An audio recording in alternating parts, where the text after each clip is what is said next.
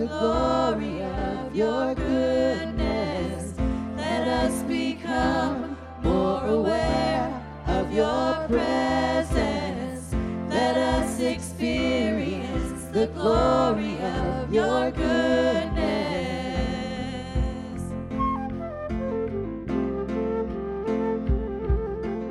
Holy Spirit, you are welcome here. Come flood this place and fill the atmosphere. Your glory, God, is what our hearts long for, to be overcome by your presence, Lord.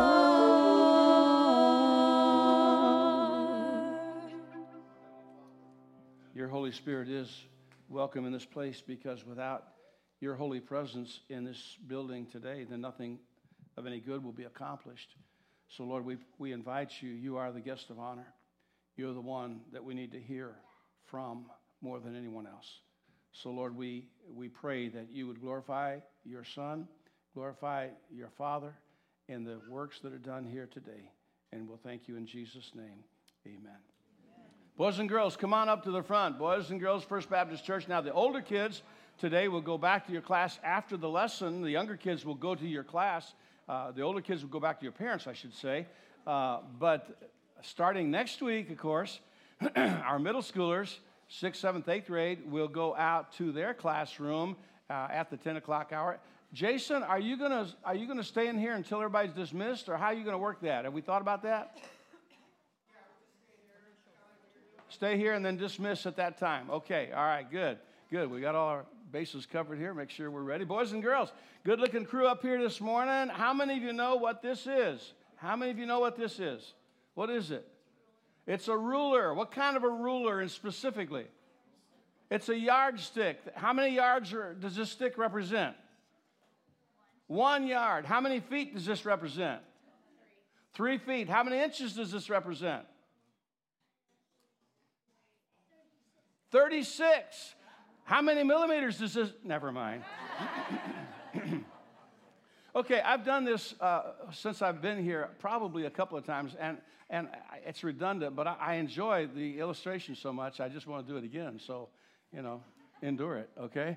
But I'll start out by saying that last year I think it was last year or the year before, I used a 48-inch 4-foot stick. It's not a yardstick, it's a yard and a foot stick, because I wanted to be able to have an object lesson to show you. The truth of the matter is, if Chuck or I are represented, our age is represented by this yardstick, and the first step you do is take off how much you've already lived, you throw the whole thing away, because it's done for you and me, Chuck. We're through. We're finished. But how many? Let's find out. Someone know how old your dad is? How old's your dad? You have no idea. 39. How old's your mom? Oh, never mind. Almost got in trouble. All right, let's suppose, how old are you? 9 years old. So if I was to use her as an illustration on this, I would take the 9 years old. I would take for 2. Why can't you be an even number? 4.5. I would take 4.5 inches off, because every inch represents 2 years. If the Bible is true, how many know what a score? 4 and 7. How many know what a score is? Yeah, it's communist, I think. But a score is 10 is like, it's 20 years, right? So it'd be 3 with 60 years and 10 with 70 years. So the Bible talks about us living 70 years. Doesn't mean everybody's going to live 70 years. Lots of people don't. Lots of people live more than that. Billy's brother passed away at 86 years of age, just came back from the funeral. Loved God, loved the Lord. Married 60, how many years? 67 years, tremendous. So some live longer, some live a lot less. But if we were to use her, now how old are you, buddy? 11 years old. 5.5 inches. So I would take that much off. Is anybody here 8 years old? Okay, 8 years old. I would take 4 inches off. Now, we're going to assume that somebody here, is anybody out here 30 years of age? 30? Any truthful person 30 years of age? Right over here. Okay, all right. So if you are 30 years of age, that's gone. Too late. That's gone. Well, actually, there's nothing. Yike. I used to be able to break these too a lot better. Okay, so now and out of that, Alec, out of the time that you have left to live, each inch being 2 years, you're going to sleep part of that time, right? Okay, so they say, I don't get it, but they say about a third of your life is spent sleeping. So you got about that much left, see? So and then you're going to work. I assume you have to work and make a living, and so that about a third is gone. So we're down to this, buddy. Your goatee just turned gray. Watching you, it just turned gray. So with this amount of time, you've got to eat, you've got to bathe, you've got to travel, if you have vacation, if you have time off, if you play, if you read books, if you go to church, if you relax, that's what you got left. And that's like 1, 2, 3, 4, 5, 6, 7 inches, so 14 years. That's it. And you thought you were young, huh? Yeah. So the reason I didn't do this with my age is because, like I said, it was done from the very beginning. So what you boys and girls need to understand is that you have a whole life in front of you. I once had a friend who told me that in a church service he had 2.5 adults or 2.5 people get saved. And I said, 2.5 people? You mean 2 adults and a child? He said, no, 2 children and an adult, because the adult had already lived half of his life. So you got your life to live for God. So if you're 6 years old, 8 years old, 10 years old, whatever you got, live it for God. Put God first. And by the way, when you get home and you find your mama's yardstick, don't do this at home, okay? Do not do this at home. All right, let's pray. Our Father, I pray, Lord, for each young man, each young lady up here on the platform. Oh, God, I pray that you would protect them, that you would bless them. Not only physically, certainly physically, but not only physically, that you would protect them spiritually, because the enemy would like to destroy them. The enemy would like to ruin them. He would like to steal their faith away from them. He would like them to think in terms of the world instead of in terms of the Spirit. So, Father, protect them, put a hedge of protection around them, and help them to live for you and to love you all of their lives. And, Father, we pray for great things to be accomplished in your kingdom because of these ladies and these men.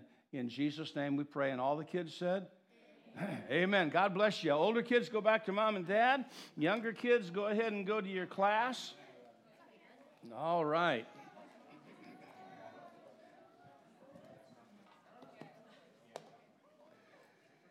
In Genesis chapter 1, verse 1, we're going to talk about managing time.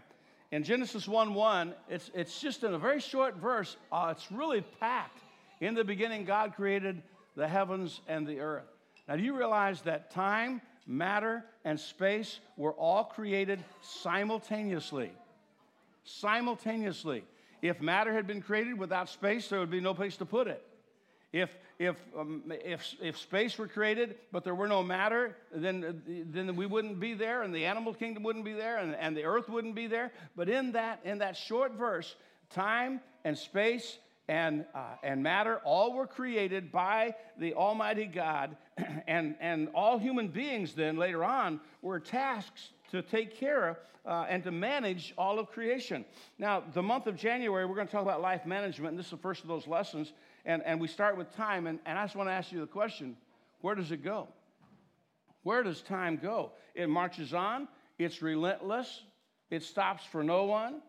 Not everyone has the same amount. Now, all of us maybe have 24 hours in a day. Not all of us have the same number of days promised. No one can turn time back except for once a year when we do it for time change, and then we have to turn it forward again. And we're ruled by time. Time takes its toll on everything and all people, all of creation.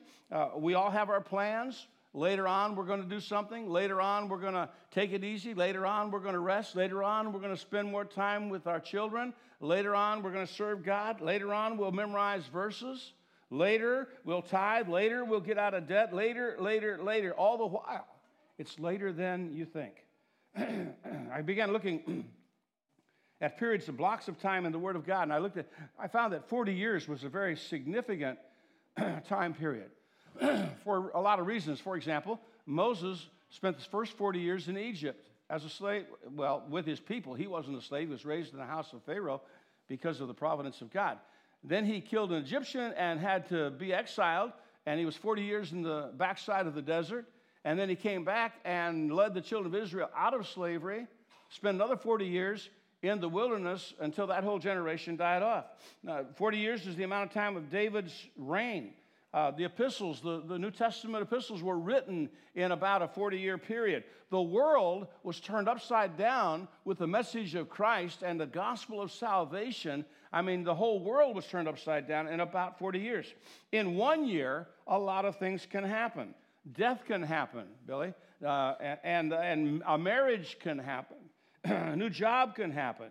You can have a new home in a year. You can have a new baby in a year. All kinds of things can happen in a year. A month is no time at all. It's already January. It's already the 5th day of January 2020. I know some people have trouble still writing 2019. I saw a cartoon the other day where the guy says, I'm still writing BC on my checks. And so a week, forget it. I told you, my week is Sunday, Monday, Tuesday, Sunday. Monday, Tuesday, Sunday. Monday, Tuesday, Sunday. That's how fast it seems to go. A day is nothing. The wisest man who ever lived said, boast not yourself of tomorrow. You don't know what a day is going to bring. Today, right now, is all we have for sure. The Holy Ghost said in Hebrews chapter 3, verse 7, today, if you'll hear his voice, harden not your hearts. And by the way, this is an aside, okay? This doesn't cost you any more in this message. This is an aside. Harden not your hearts. That is a cardiosclerosis. It's like hardening of the arteries, only it's hardening of the heart. The two words I thought it was interesting. So don't let your heart be afflicted with sclerosis where it becomes hardened.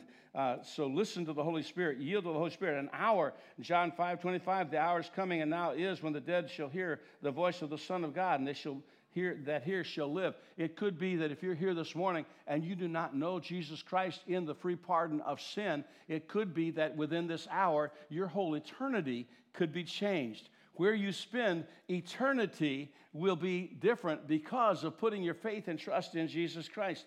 A moment in Job 20, verse 5, that the triumphing of the wicked is short and the joy of the hypocrite is but for a moment. Time just keeps marching on. Someone said the only thing that goes faster than a $20 bill are time and a teenage driver. It may be. Benjamin Franklin was a pretty wise man. He said, quote, do you love life? Then do not squander time, for that is the stuff life is made of. John Randolph said, time is at once the most valuable and yet the most perishable of all of our possessions. So God gives you time. God gives me time, and he commands us to manage it. My question to us today is, how are we doing in managing our time? Psalm 90:12, so teach us to number our days. You know what that means? That means to count, to reckon, to number, to assign, to tell, to appoint, to prepare. In other words, it involves giving a lot of thought to. It teaches us to pay attention to our days that we may apply our hearts unto wisdom. 1 Corinthians 7:29. But this I say to you, brother, that time is short. And the word there that's translated short in English means it's contracting, it's shrinking. It's almost like it's getting faster. And it seems that way as we get older. Does it seem that way to you? Are you getting older? To me, it seems like time just goes away, gets away quicker and quicker, and it's gone before you know it. Colossians 4:5 says, walk in wisdom toward them that are without, redeeming the time. And that means gaining as much time and opportunity in that time as possible in the view of the persecution they were enduring. And it means to buy it up, redeem the time, get as much of it, use it as much as you possibly can. Don't let it go by unheeded. Pay attention. So the scriptural pattern for the management of time, I began to look into commandments about our time, and I found, first of all, that we're to labor 6 days a week. Exodus chapter 20, verse 9, 6 days shalt thou labor and do all thy work.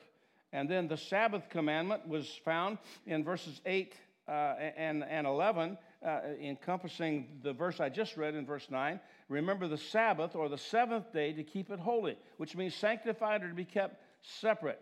6 days shall you labor and do your work, but the seventh day is the Sabbath of the Lord thy God. In it you shall do no work, thou, nor thy son, nor thy daughter, nor thy manservant, nor thy maidservant, nor thy cattle, nor anybody else. That's what it keeps saying, no one. For in 6 days the Lord made the heaven, the earth, and the sea, and all that in them is, and rested the seventh day. Wherefore the Lord blessed the Sabbath day and holy it. So the Sabbath day is which day? Saturday.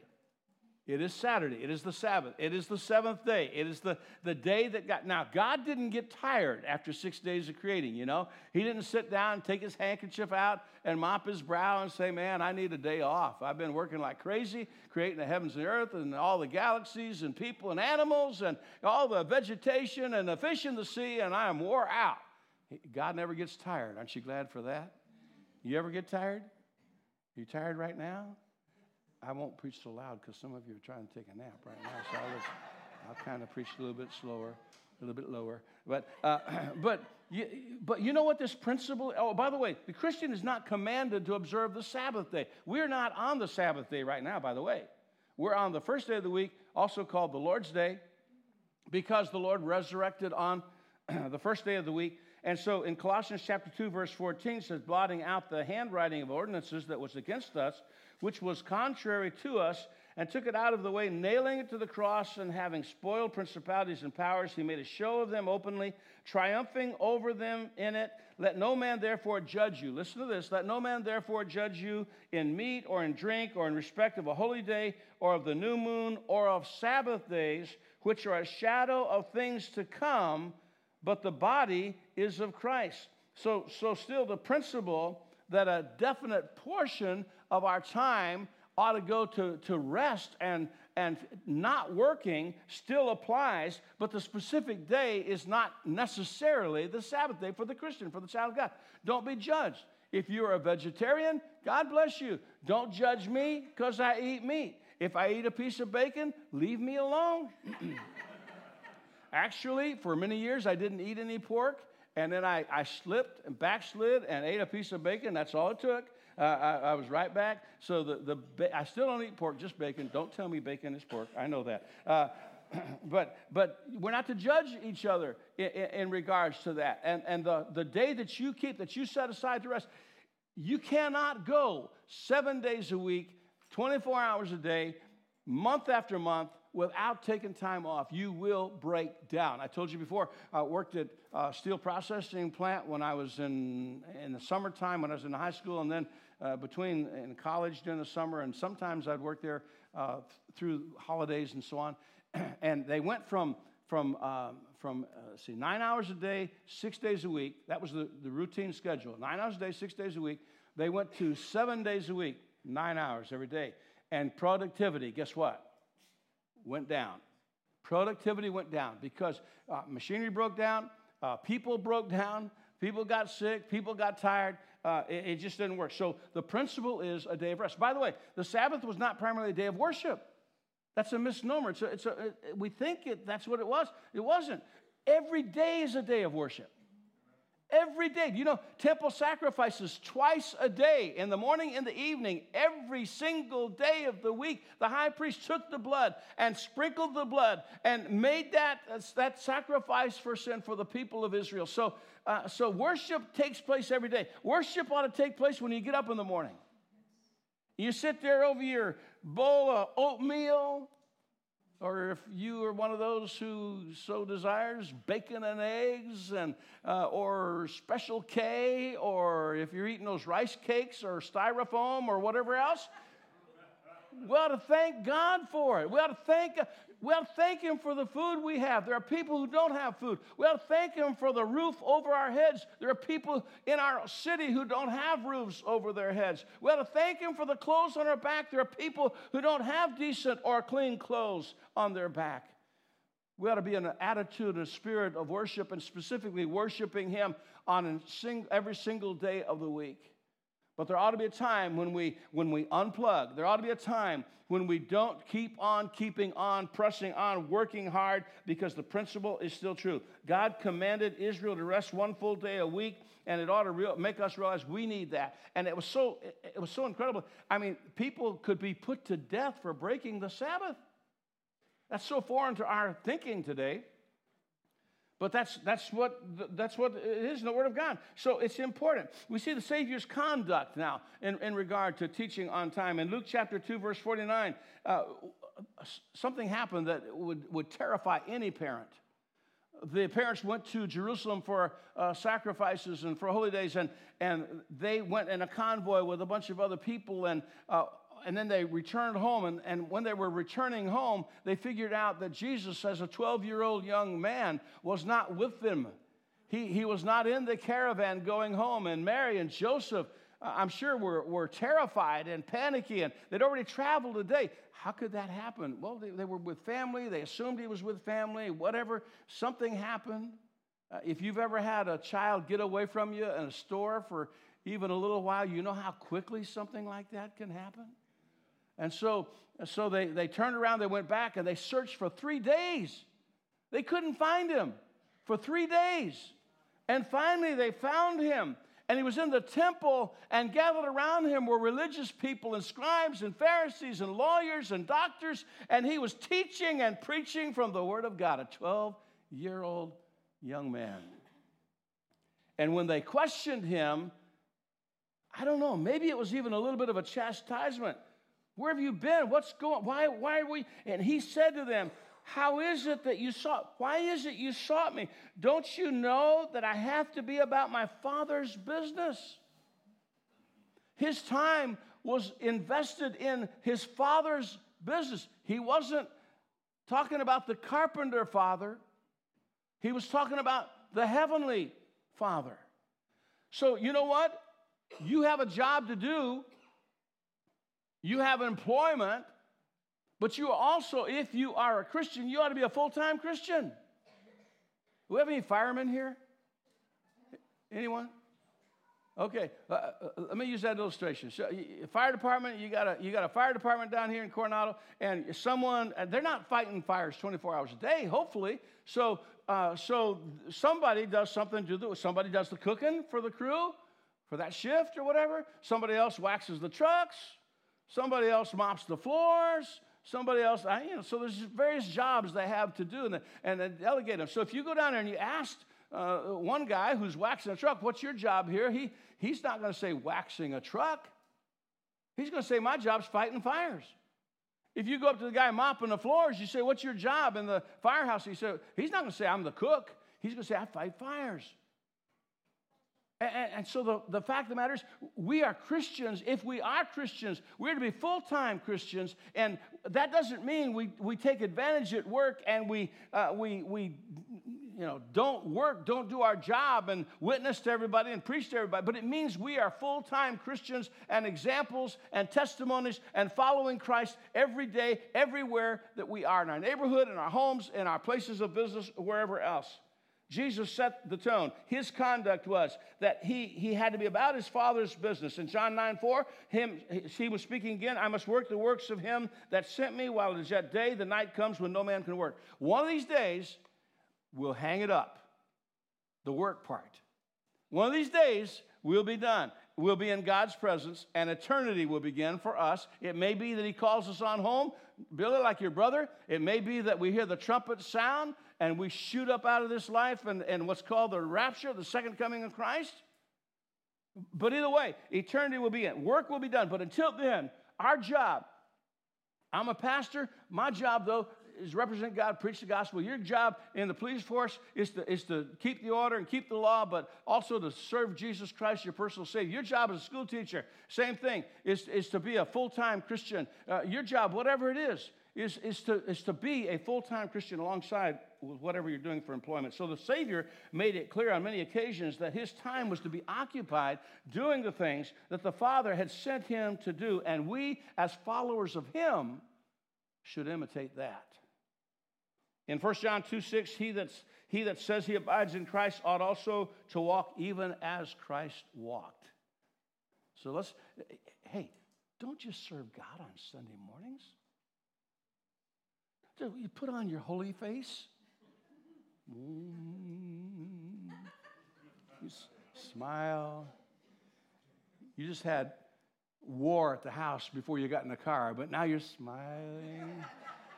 Hi, welcome to First Baptist Church. So glad you're here. You get back in your car after church. Be a full-time Christian.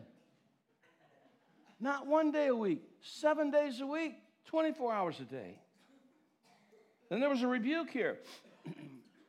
In Matthew 20, verses 6 and 7, I know it's not primarily, I know it's a parable talking about a whole different subject, but in there he says, when these laborers, he saw these laborers, this guy hired a bunch of people to come to the fields and do the work, and he saw a bunch of them standing idle, and he said, why are you standing here idle? Why aren't you working? Why aren't you doing something? You're not supposed to just stand around and do nothing. And they said, no man's hired us. And so he told them to go out into the field. I know I'm not misapplying. I'm just pointing out another thing about the Savior's thoughts about us being idle and doing nothing. We should invest our time in study. Paul said to Timothy, young Timothy, his preacher boy in the faith, study to show yourself approved unto God, a workman that needeth not to be ashamed, rightly dividing, rightly interpreting the word of God. We should spend time not only in study, but in prayer. We have two huge passages in Matthew chapter 6 and Matthew chapter 7. And in Matthew chapter 6, he says basically, when you pray, don't be like the hypocrites are. The hypocrites go out into a main street out on Orange and 10th or somewhere where there's a bunch of people, and they pray, oh, hey, God of Abraham, Isaac, Jacob, and Joseph, the great I am, the Alpha, the Omega, the beginning and the end. And everybody goes, whoa, that guy's praying. He's holy. Wow. He says, don't be like that. He says, you want to pray? He said, you get alone with God. You get in your prayer closet. You shut the door. And you get on your face before God, and you pray, and you ask him for what you need. And he says, do it like this. Our Father which art in heaven, hallowed be thy name. Thy kingdom come, thy will be done. You know, we call it the Lord's Prayer. It's really the disciples' prayer. Jesus was teaching the disciples how to pray. He says, forgive those who sin against, forgive our sins, forgive those who sinned against us, and don't let us yield to temptation, but rescue us from the evil one. He talks about forgiving others so that God will forgive us our sins. And then in Matthew 7, he says, keep on asking. You get tired of praying? You get tired of asking God for the same old things? You say, I've prayed about this for 5 years. I've prayed about this for 10 years. I've prayed about it for 25 years. It hasn't happened yet. Keep on praying. Keep on asking, you'll receive. Keep on seeking, you'll find. Keep on knocking, the door will be opened. You'll promise. It's in red letters. It's Jesus speaking. He does not lie. We ought to spend time in study. We ought to spend time in prayer. We ought to spend time in spreading the gospel. Jesus challenged the disciples, go into all the world and preach the gospel, teaching them to observe all things whatsoever I've commanded you, and lo, I'm with you to the end of the world. And baptizing was in there too, teaching, baptizing, and teaching. So getting saved and baptize them and disciple them. We ought to spend time doing that. We ought to spend time in worship. Forsake not the assembling of ourselves together as the manner of some is, but encourage one another, especially as the day of his return is drawing near. What we're doing today is a great thing to do in 2020. Every single Sunday, every single time, we ought to get together, congregate, assemble. The word church comes from ecclesia, which means called out assembly. We're called out from the world. You're called out from your neighborhood. You're called out from your place of work and labor, and we're called together, and we draw from each other strength, encouragement,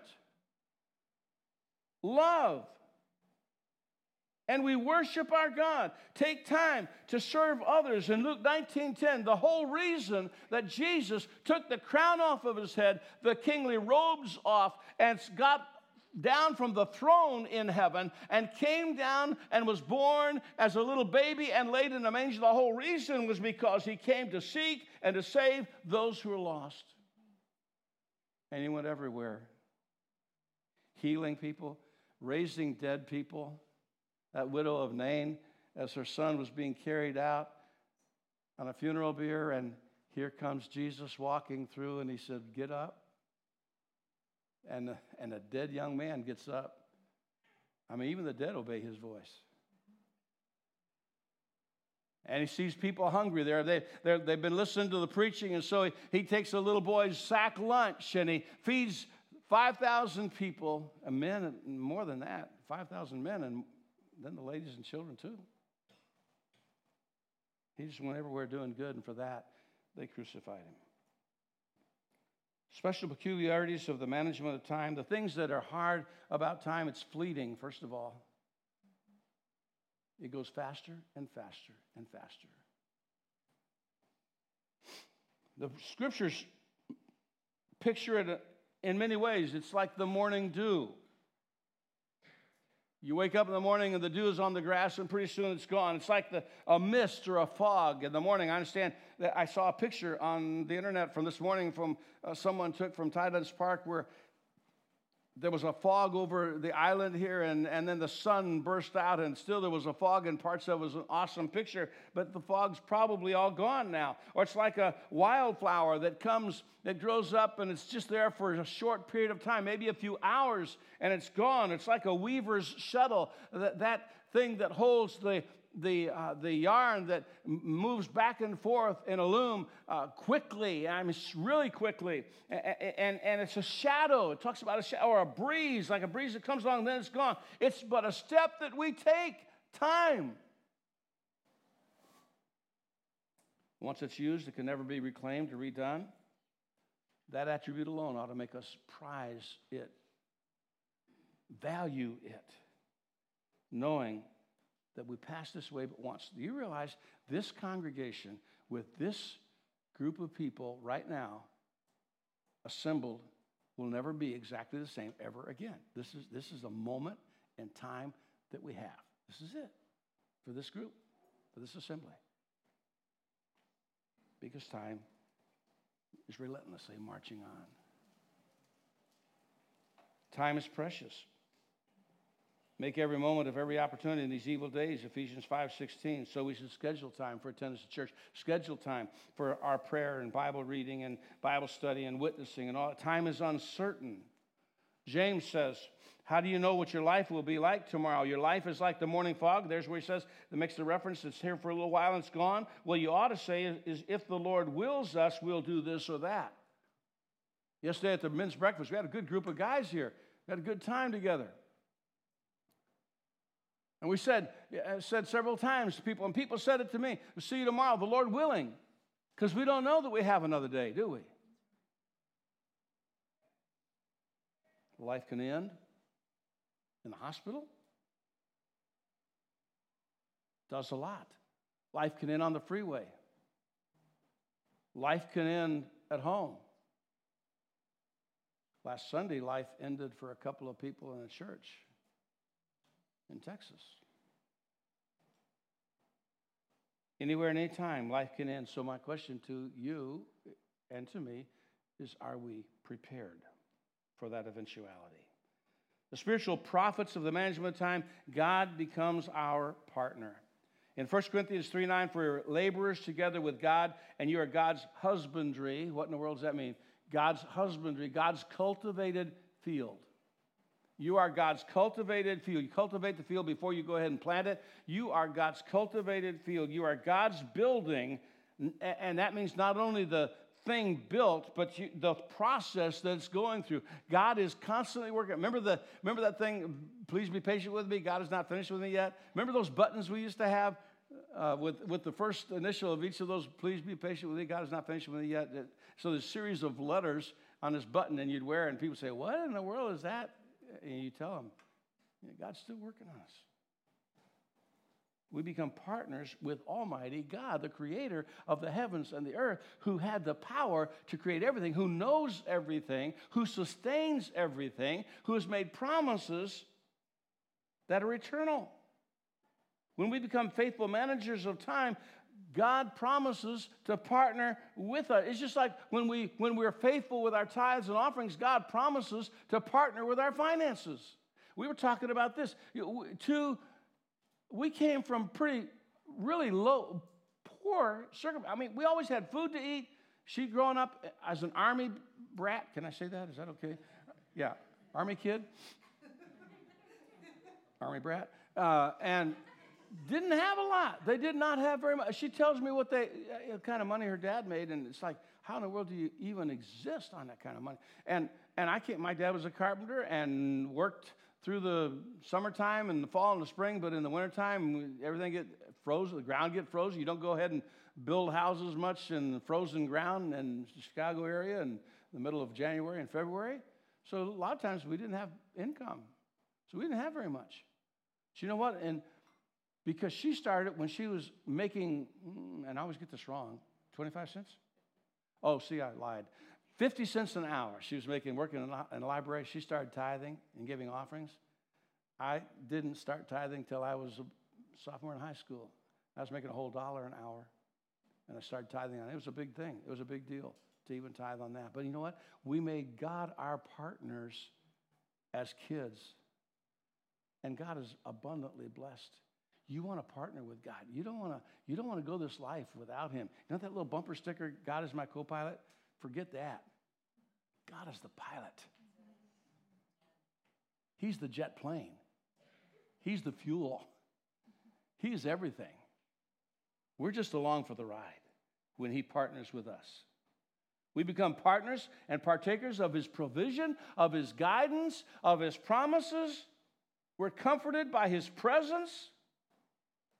And by the way, not only does He become our partner, but He promises eternal rewards. One of these days, everything we do in this life, we're going to learn about this in the prophecy series, will be represented. When we get into heaven, we'll be represented by gold, silver, and precious stones, or by wood, hay, and stubble. And then all of that will be put on an altar, and an angel will light it off, and the stuff that burns, the wood, hay, and stubble will be gone, and ash remaining, but the gold, the silver, the precious stone will represent the things that we did for the Lord in the right reason, the right purpose.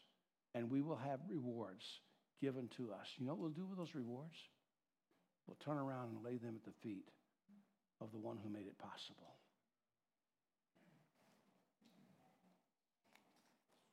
Every Christian is expected to set aside time for godly pursuits like regular church attendance, Bible study, prayer, witnessing. Time is a delicate and valuable thing.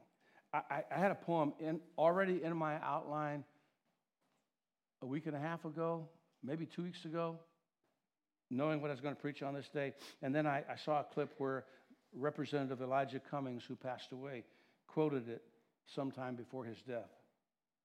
He said this, and I share this poem with you. I have only just a minute, just 60 seconds in it. Forced upon me, can't refuse it, didn't seek it, didn't choose it. I must suffer if I lose it, give account if I abuse it. Just a tiny little minute, but eternity is in it.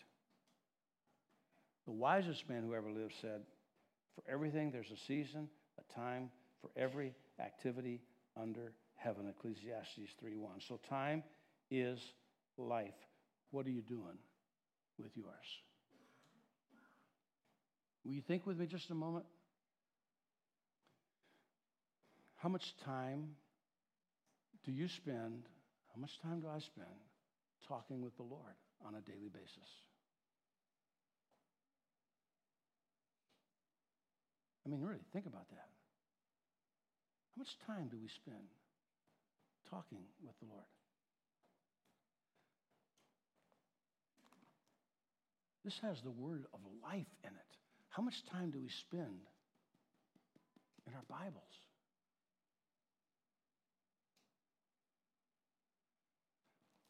Do we spend any time telling other people about Christ? If you had a cure for cancer, you knew what the cure for cancer was, and you wouldn't tell Gary or you wouldn't tell Nadia, what kind of person would you be? We read in this book the cure for a lot of what ails people today. If we're not sharing it, if we're not telling people about Him, if we're not telling people about the Lord, what kind of friend are we? What kind of person are we? Do we really believe there's a heaven? Do we really believe there's a burning hell, a literal burning fire and brimstone hell? I believe in it. Why don't we tell people? Why doesn't our love for them motivate us to overcome our reluctance through fear or whatever else to tell them that God has made a way that we can live forever with him. What do we do with our time? Well, speaking of time, it's time for you to bow your heads. Time for you to look inside at the end of this month. I'm going to have a commitment card available.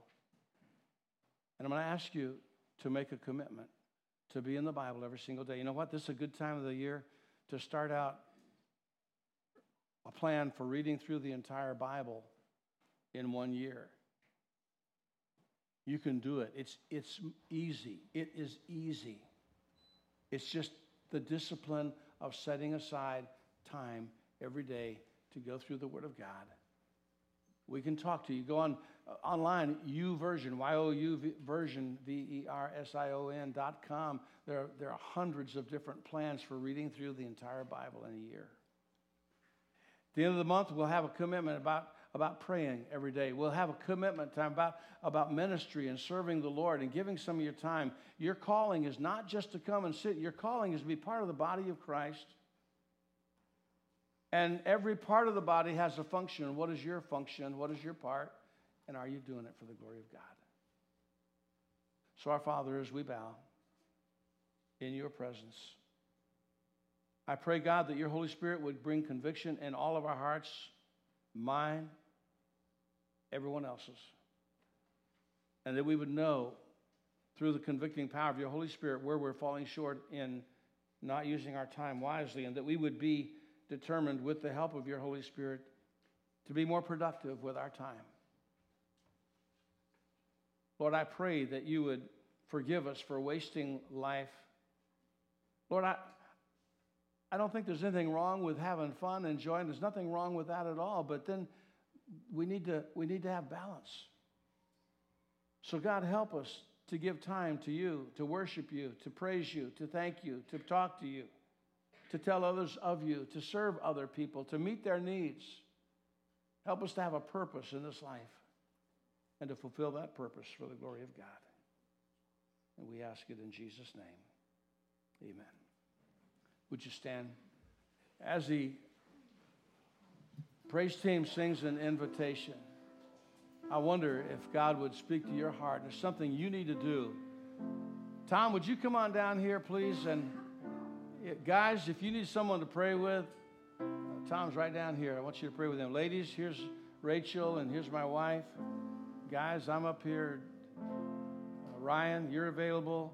If somebody would like to pray with one of these guys, we're going to have communion service in just a moment. So would you take it? We're just going to sing a verse, one verse of invitation. That's it. So if you're going to come and ask someone to pray, if you're going to come receive Christ or come whatever reason, you need to do it on this first verse as they lead us. We fall down, we lay our crowns at the feet of Jesus.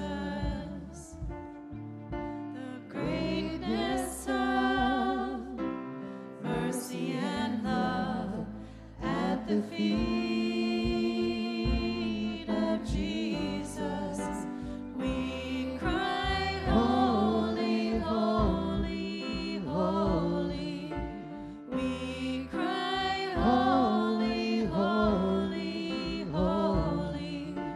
We cry, holy, holy, holy is the Lamb.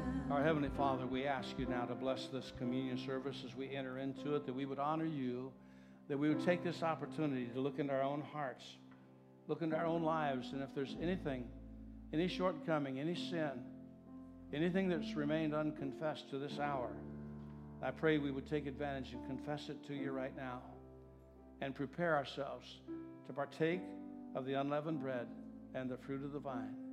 We pray in Jesus' name. Amen. Would you be seated, please? And those who are going to help pass out the elements, would you come ahead right now? And I'm going to ask that we first of all pass out the unleavened bread. And once you're served the unleavened bread, would you please hang on to it until everyone is served. In 1 Corinthians chapter 11, verse 23, for I pass on to you what I received from the Lord himself. On the night that he was betrayed, the Lord took some bread. go ahead and pass it out. And gave thanks to God for it. Then he broke it in pieces and said, "This is my body, which is given for you. Do this to remember me." In the same way, he took the cup after supper, saying, "This cup is the new covenant between God and his people, an agreement confirmed with my blood. Do this to remember me as often as you drink it. For every time you eat this bread and drink this cup, you're announcing or declaring the Lord's death until he comes again. So anyone who eats this bread or drinks the cup of the Lord unworthily is guilty of sinning against the body and the blood of Christ. That's why you should examine yourself before eating the bread and drinking the cup. For if you eat the bread or drink the cup without honoring the body of Christ, you're eating and drinking God's judgment upon yourself. That is why many of you are weak and sickly, and some have even died. But if we would examine ourselves, we would not be judged by God in this way." And I love that. You want to keep from being judged by God? Judge sin in your own life, confess it to him, forsake it, and partake in just a moment after everyone is served.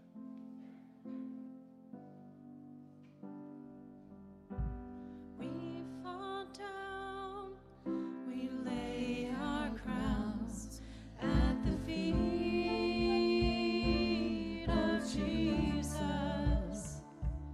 The greatness of mercy and love at the feet of Jesus. We cry, "Holy, holy, holy." We cry, "Holy, holy, holy." We cry, "Holy, holy, holy is the Lamb."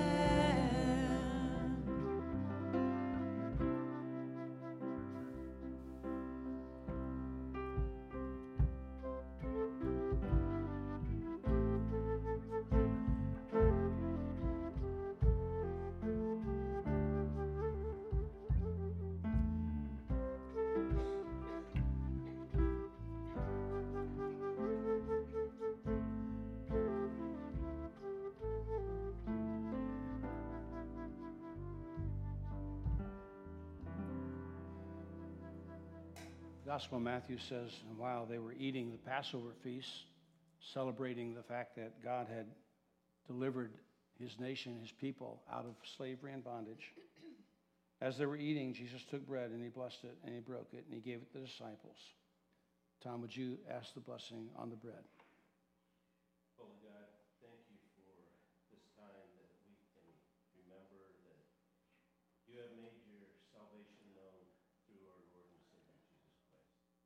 And we thank you and give you honor, glory, and praise. He said, "Take, eat, this is my body."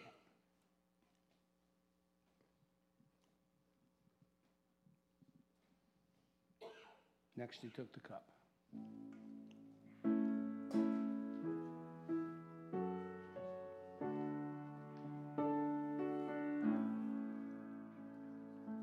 When I survey the wondrous cross on which the Prince of Glory died.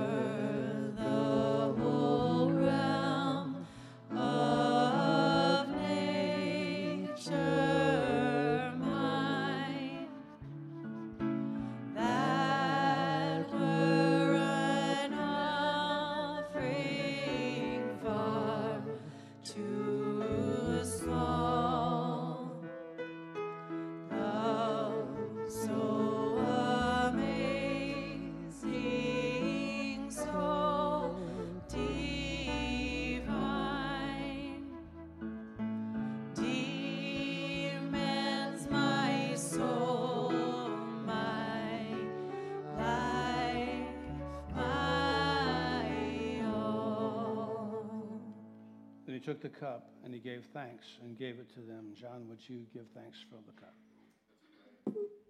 Heavenly Father, thank you for loving us to the point of sending your Son. Thank you for this reminder right now. Help us to be reminded every day that without the shedding of his blood, we would be in sin, we would be condemned to death. Yes. Pray, Lord, that we would be living that way, telling others, shining for you because of that blood. In Jesus' name. He said, this is the blood of the New Testament. He said, drink ye all of it. On that fateful night, they sang a hymn and went out to the Mount of Olives, and there the blood of Christ began to be shed as he agonized in prayer. So we're going to stand together, and as a show of unity, as much as possible, join hands. And we're going to sing a chorus, thank you, Lord, for saving my soul. Thank you, Lord, for making me whole. Thank you, Lord, for saving my soul. Thank you, Lord, for making me whole. Thank you, Lord, for giving to me thy great salvation, so rich and free. God is great. Go with him today. God bless you. Thank you for being in God's house.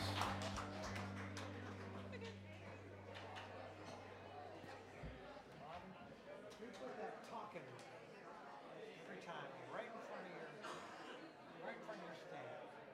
And when people turn around and grab your microphone, and they won't get it. So that's the one you're singing to me, right? Yes. Okay, so we just take that other one. So we got to do something about that. It really matters. You